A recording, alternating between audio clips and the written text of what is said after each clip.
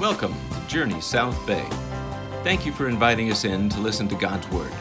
Take a moment to get comfortable, sit back, and relax as we listen to today's message. Hello, my name is Dustin Heiss, and if you are able, could you please stand for today's reading?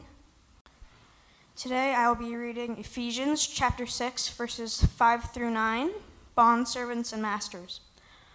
Bondservants, obey your earthly masters with fear and trembling and with a sincere heart, as you would Christ, not by the way of eye servants, as people pleasers, but as bondservants of Christ, doing the will of God from the heart, rendering service with a good will as to the Lord and not to man, knowing that whatever good anybody does, this he will receive back from the Lord, whether he is a bondservant or is free. Masters, do the same to them, and stop your threatening, knowing that he who is both their master and yours in heaven, and there's no partiality with him. May God bless this reading. You may be seated. Thank you. We're going through the book of Ephesians, and the way the book works is we've been asking this question about what it means to be involved in the church. Who is the church, and what are they about? And the book really takes a turn in chapter 5 and talks really extensively as almost commentary on this phrase that Paul says, to be filled with the Holy Spirit. And I think what is practical and so helpful as we're learning about who the church is that to be full of the Holy Spirit, and especially in the view of Ephesians, is not a group of people that are just in a worship service engaged in music or intense Bible study, but the picture actually of people full of the Holy Spirit that Paul wants to give us are these very actually mundane life things, like people who are thankful, engaged in healthy marriages. And last week we looked at engaged in healthy, redemptive parent-child relationships. And in this week he'll apply it in another way, specifically to how we spend almost all of our week in work. Now, when you read this text, we just read the ESV that uses the word bondservants and masters, but almost all translations, especially the NIV, that's a very common one today, will use the word slaves. And every time you read this passage, almost immediately what strikes us, especially in this culture, is how in the world can Paul bring up the idea of slaves and masters and not say anything condemning about the ethical nature of such a practice? And actually, one of the terrible things that's ever happened in the history of the church are people who have used this text to justify the evil nature of slavery. But if you do any sort of quick search on the New Testament, it's not very hard to determine that the Bible unequivocally condemns slavery.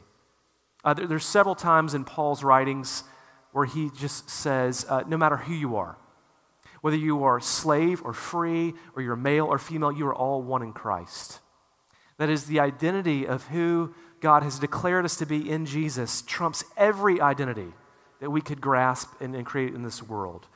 There's another letter that we rarely read, the book of Philemon, which is all about reconciliation between a master and a slave. And one of the profound things written in that book is that Onesimus, the runaway slave, is to be received, quote, as a brother.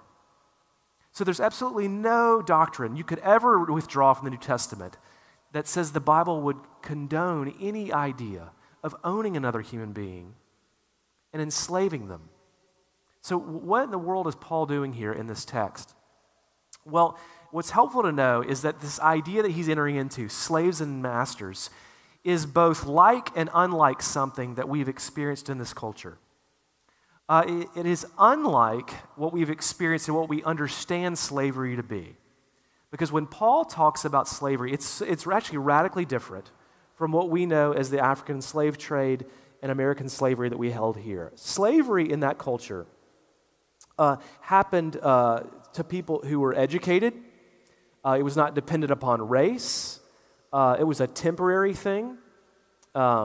So Felix was a governor in Rome who Paul appeared before in Acts 26. He was a former slave, had spent part of his life as a slave, got out of that debt, had moved himself up in the Roman Empire all the way to become a governor. it had a variety of jobs. You could be a slave as a doctor. You could be a slave as a lawyer. You could be a slave as an educator. It depended on lots of different reasons that were hardly like anything that we know about in the history of American slavery. So it was not like that at all, but it was also actually something like very much that you and I know, and that's the labor force.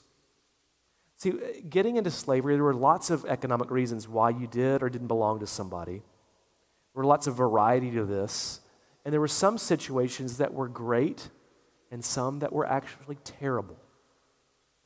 And what Paul is actually trying to do is to undermine the idea of slavery, not overhaul it, by giving us some radical principles that actually apply to our understanding of work. One commentator put it this way. He said, the gospel began at once to undermine the idea of slavery.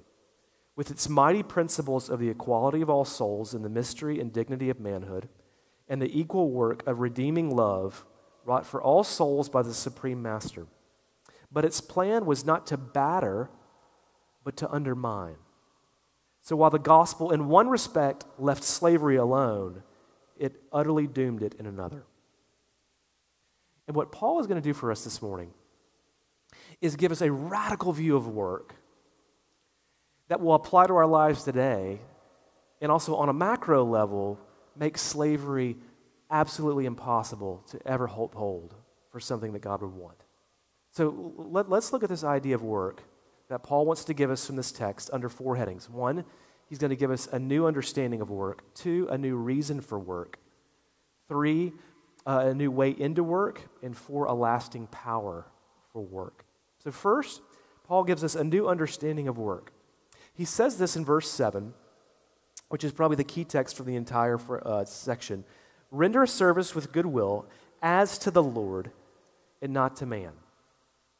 So he says, whatever you're doing in work, work as to the Lord. The NIV would say it this way, work as if you were serving the Lord. And right away what we're learning here is that Paul is telling us that all work matters. And all work is a possibility for you to serve God, which is a radical statement in that culture because in the ancient Greek world, work was thought to be a curse. The ancient Greek myth of Zeus and Pandora, you know the phrase Pandora's box? Where that came from was the Greek god Zeus gave Pandora a gift, a box, and told her not to open it. And when she opened it, out came death, sickness, hatred, and work. And that's how the Greeks understood the idea of your job, that it was just something as horrible as death and sickness that you had to endure in this life. And Paul comes in right away and says, no. This is something that is beautiful in a way to serve God. If you go to the beginning of the Bible, it begins this way. The earth was formless and void. Tohu and bohu are the Hebrew words used to say this, it was absolutely distorted. It was a mess. And what you see happen throughout the first chapter is the living God move in and work to take formless things and to make them ordered things, to make uncreated things and make them created and beautiful. And then when he creates Adam, he puts him in the garden. And the first thing he does is he says, tend to this garden. He gives him a job. And what's absolutely important for us to understand is that happens before the fall, which means the giving of work to Adam is not something that's a result of sin and rebellion and pain in this world that we have to do because the world is not good. It was something given at the very beginning to say, this is how I want you to enjoy my world, by having a job. And you know, the job he gives to Adam is not, Adam, now that I've created you, and I want you to do something that's glorifying and happy for me. I want you to go out and write hymns. I want you to go preach sermons and start Bible studies. No. I just want you to tend this garden. The work that he gives him is very practical. And one of the mistakes that we make in the church, that we've done for years, is we have taken work at times and making a huge divide between what is secular and what is sacred. That is, there are a lot of people that would look at my job and say, well, you're doing the Lord's work, and I'm doing just work. Martin Luther hated that idea in the church and aggressively went after all with a lot of his writings and developed this doctrine that we now know as the priesthood of all believers. And what he taught is that anybody who is in Christ is representing who God is to the world. And one of the most profound ways that we do it is through our work. So Luther did this. In his work on the Psalms, he's got a quote where he's talking about Psalm 145:15. The Psalm says this: "The eyes of all who look to you, you give them food in due season." So Luther says this, okay, the Psalm says that the world looks to God and God feeds the world. Now, how does God feed the world? Because unless you've experienced something unlike I have, it's not falling out of the sky, and it's not magically appearing there on the desk or in the refrigerator. How it works is people grow it, people tend to it, people make it, people deliver it, people sell it. And Luther says, here's how God feeds the world, through us. Here's how God educates the world, through us. Here's how God takes care of the world, through our doctors, through our educators, through our government officials.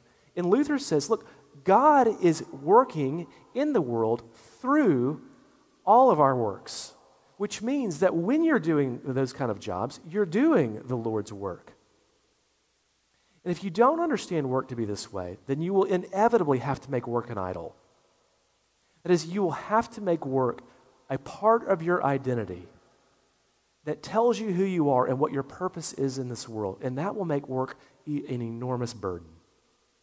But what God wants to do, and Paul's trying to teach us here, is that he wants to give us a view of work that says, look, obviously I created the world. I could do all of this, but I want you to participate with this.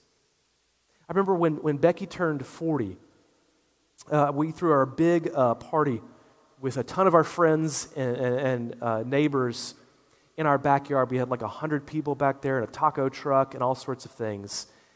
And, you're setting up lights and tables, and it's Mom's birthday, so all the kids are like, can I help do this? And if you've ever been in that situation, you're like, you're literally just getting in the way and making this harder. But then I realized this is their mother. They want to participate. They want to help. And so it was fun to help them, give them jobs and give them tasks to do. Now, I absolutely could have done the whole thing myself. It would have been more functional probably to do it that way. But there was a joy to involve them and give them. And that's how God is working through your job. It's a joy to give you a role that's meaningful and redemptive and healing for this world. And that's the new understanding that Paul gives us when he says, do your work as unto the Lord. Secondly, he gives you a new reason for your work.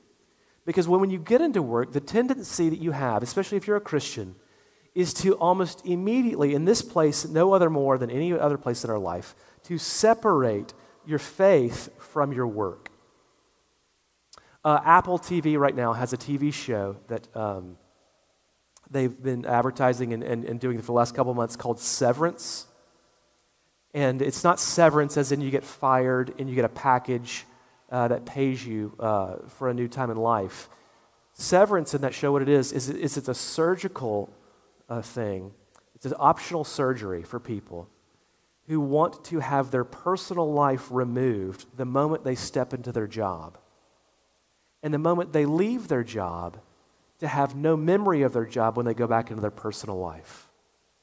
I mean, it's a wild TV show, but you know what's wild about it is how many of us do that every day anyway.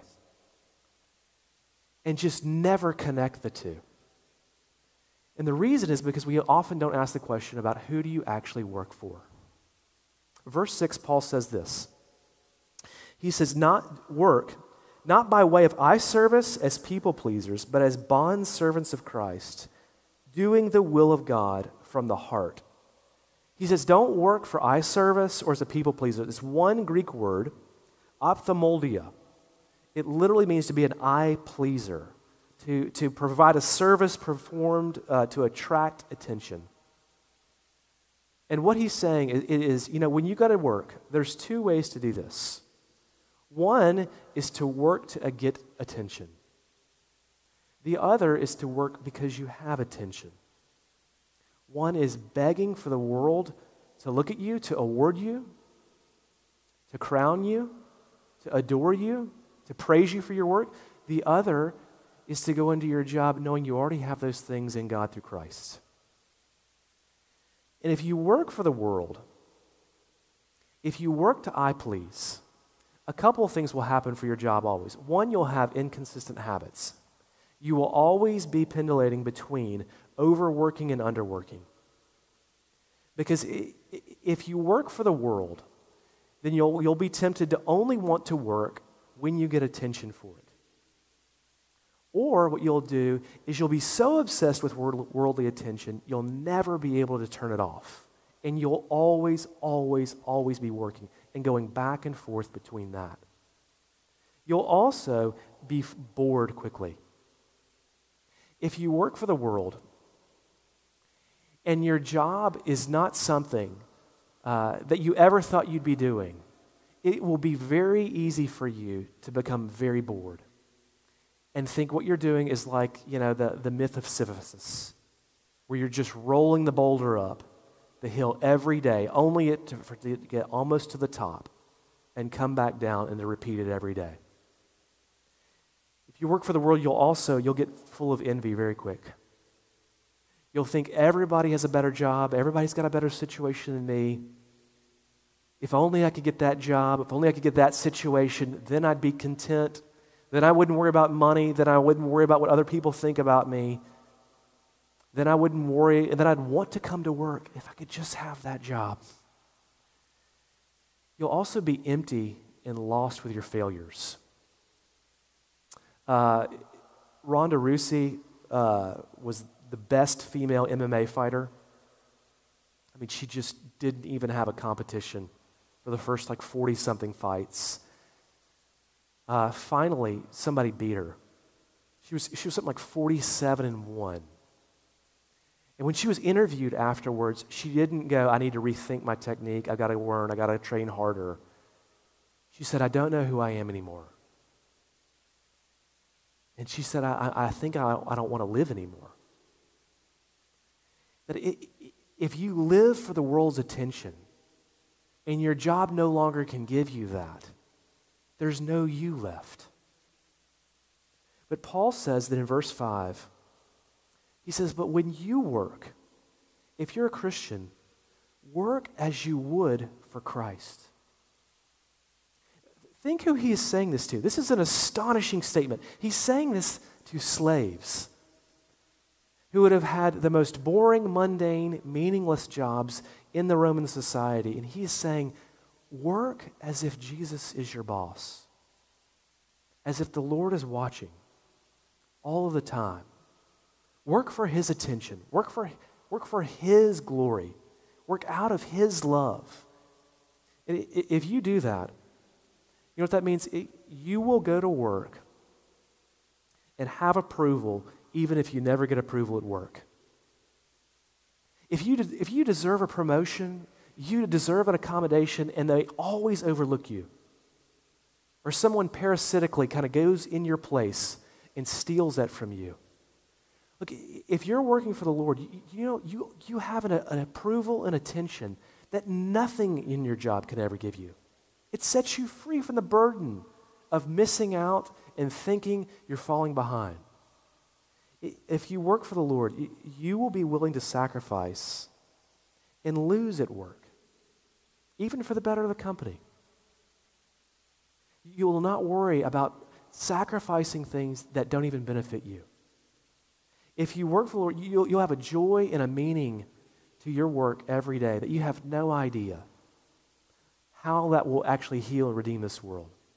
One of the commentators who I've read and gleaned so much from on this study in Ephesians is this Scottish minister, Sinclair Ferguson, who has written dozens and dozens of books that have helped the church for actually a long time. And Ferguson says, here's how he became a Christian. When he was a younger man, he was at a church, and a man was telling a story about how he became a believer. And that man became a believer because he had had this job in World War II where he was in this huge typing room. They just had these rooms with hundreds of people who were just typing memos all day long for the government. And it just had to be one of the most boring, mundane jobs that feel like it's got no end, because all you do is just sit in this room and just hear that noise over and over and over again. He said, but there was this one elderly woman who everybody knew because she was just smiling all the time. She was so encouraging. She was so loving. She was so helpful. If you needed a break, she would take your burden from you. She was always helping people. She was giving people gifts. And somebody finally asked her, how are you so joyful and happy in this horrific vocation that we all are in? And she said, well, because I know my Father is pleased in this. And that led that man to the Lord, and then led Sinclair Ferguson to the Lord, who has influenced so much of our study and how we're thinking about the Bible right now. Do you know, if you set your mind to work for the Lord, you have no idea what kind of ripple effect that will have on the universe. What Paul is giving you right now is a fascinating new perspective on your work. Thirdly, he gives us a new way to go into work with that perspective. So he says slaves and masters here. But for the sake of just application, let's apply this acutely to our society with employees, employers, because it's the same vocational situation. To slaves and employees, here's what Paul says in verse 5. He says, bondservants or slaves, obey your earthly masters with fear and trembling, with a sincere heart, as you would Christ. So right away he says obey. This is the same word we looked at last week that he actually gives to children for parents. It's one Greek word, and it means to put yourself under somebody's teaching, somebody's voice. He says, do this with your master according to the flesh. Now, it's sort of a pun, or sort of wordplay here that Paul is using, because the word for master in the Greek is the Greek word kurios, which would have often used by Paul as Lord, and then to refer to the Lord Jesus Christ. And he is saying, in this situation, here in this world, here in your life, here in this time, when you go to work, who you work for, that is your Lord. And he's sort of saying, don't ever go into work and look at your boss and say, I answer to nobody but my God. He's saying those are not separate entities. The way you serve me is by looking at your authority at work and saying, I'm here to serve. He says, and do this with fear and trembling. These are two Greek words that are put together so often by Paul, even at times to talk about the nature of what we do with our salvation. He says, but fear is this word that we get the word phobia from, and it has a meaning of awe and reverence. It's saying something has a power and authority over me, and the word trembling is a word that conveys to have a solemn responsibility. And then he says, and do this with a sincerity of heart. The haplotos is the Greek word. It means a singleness of devotion, to have a singled out heart. It means it's not like I'm working for myself, not for this company. It's not partly for you, not partly for my boss, not what's best for me. It means I am fully devoted to be fully here, to give whatever I have to make this company better. And you don't do the bare minimum. You don't do just what's asked of you. You do single devotion. What's the mission? How do we get it done? What does it take? I mean, Paul is essentially saying, at work, freely put yourself under the authority of your boss and have a passionate devotion to their needs and the needs of the workplace. And he says that's how Christians ought to be at work. And to employers, here's what he says in verse 9. Masters or employers, do the same to them. That is an astonishing phrase. Because nobody in the ancient Near East would have ever been a master and looked at a slave and thought, you need to be treated the way I want you to treat me. That I need to put your needs up front, that I need to care how this is affecting you, that I need to care what's happening to you. Nobody would have thought that. And he says, do the same to them and stop your threatening, knowing that he who is both their master and yours is in heaven, that there is no partiality to him.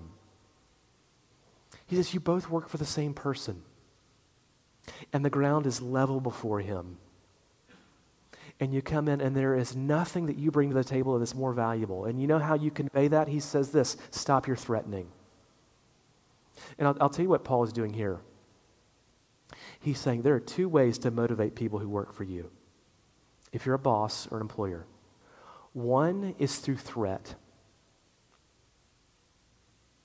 That you can just say, do you have any idea what I can do to you? Do you have any idea how I can mess with your life?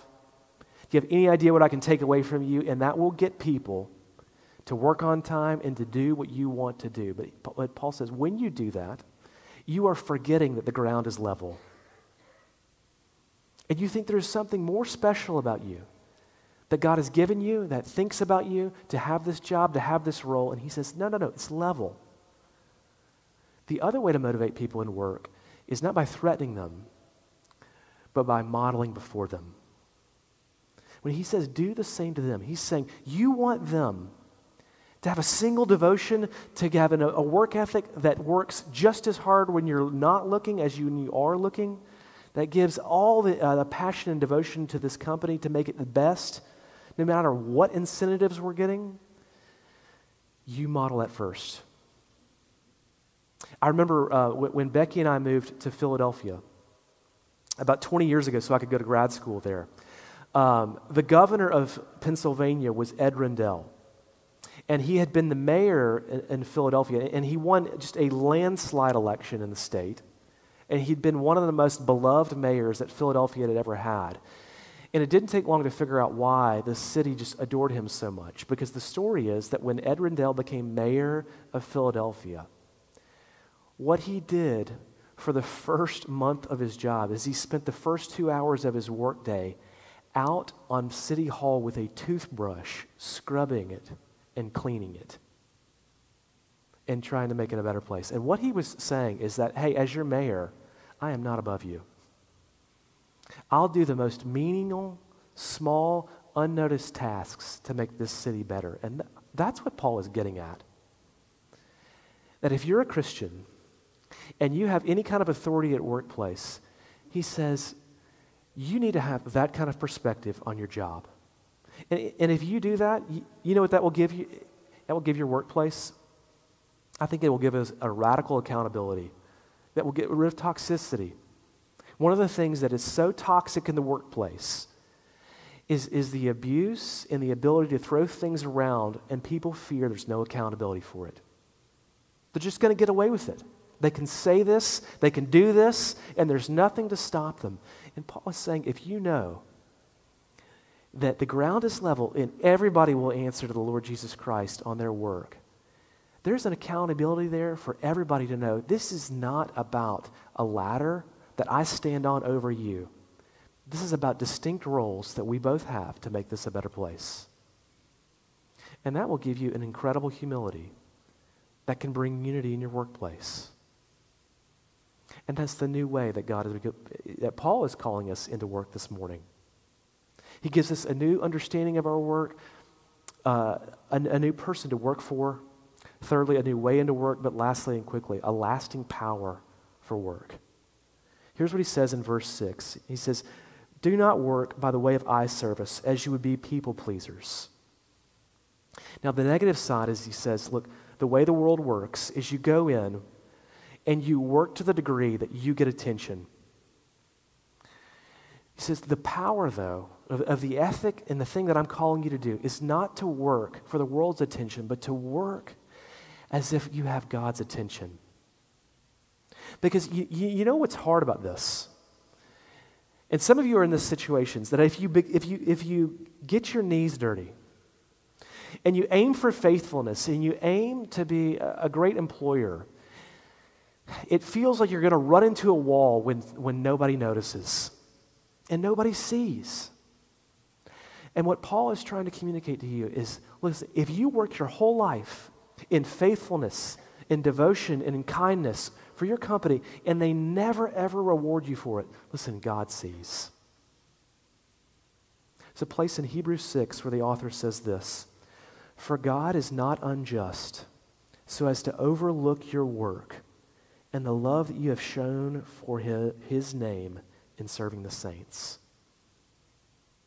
Look, if you know that God sees,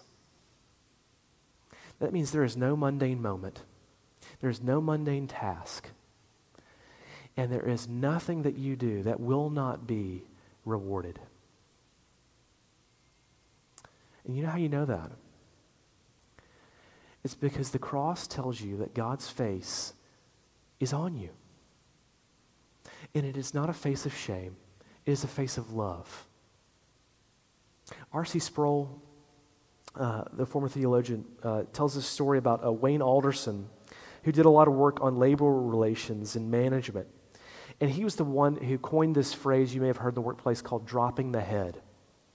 He didn't understand what that phrase meant and how important that was for leaders and managers until he saw this one time in a hospital. He said he was waiting on somebody, and he saw this janitor walking down the hallway, kind of smiling at people, doing his great work. And this nurse comes out of a room, and she had been smiling and saying hi to her patient, and she's going to walk down the hall by this janitor. And about 3 steps before she passes the janitor, she just dropped her head and looked at the floor and kept walking. And he noticed immediately that the janitor had a sort of a drain of joy just bleed out from him as that woman dropped her head and looked at the floor. And he said, this is what Alderson was trying to communicate. When you have that kind of authority at work and you drop your head, what you're sort of doing is saying, you're not worthy for me to look at. The task that you have, it's not worth my attention. It's not worth me pausing and giving you any kind of affection and affirmation for. And whenever you experience that, there is a shame and a mundaneness and an emptiness that just floods your job. And you know what the gospel tells you? Is that the Father will never drop his head to you. That on the cross, when Jesus is standing there and he's saying, "Father, Father," and there is no answer, he finally gets his attention because he just says, my God, why have you forsaken me?" And the Father turned his back on him so that he could look upon you. And you have the shining, bright face of the Father that says, "You are my beloved child. In everything that you're doing, knowing nobody sees, I see." And it is a part of redeeming and recreating this world. What if you took that into your job? What if you're so full of the Holy Spirit, you showed up and led your company that way? I think we'd begin to experience more of heaven and less of hell here. Let me pray. Father, so many of people even here and around us, Lord, they think what we're doing this morning is just what religious abstract people do.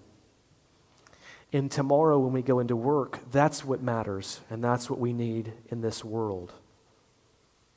Father, I pray that you would, by your Holy Spirit, teach us and equip us now to take what we know and we've heard here, Lord, into our spheres of influence tomorrow, and that we would embody what you've given us in Jesus now into our workplace, that we would be better employers and better employees. Lord, doing your work for the sake of your kingdom. In Jesus' name, amen.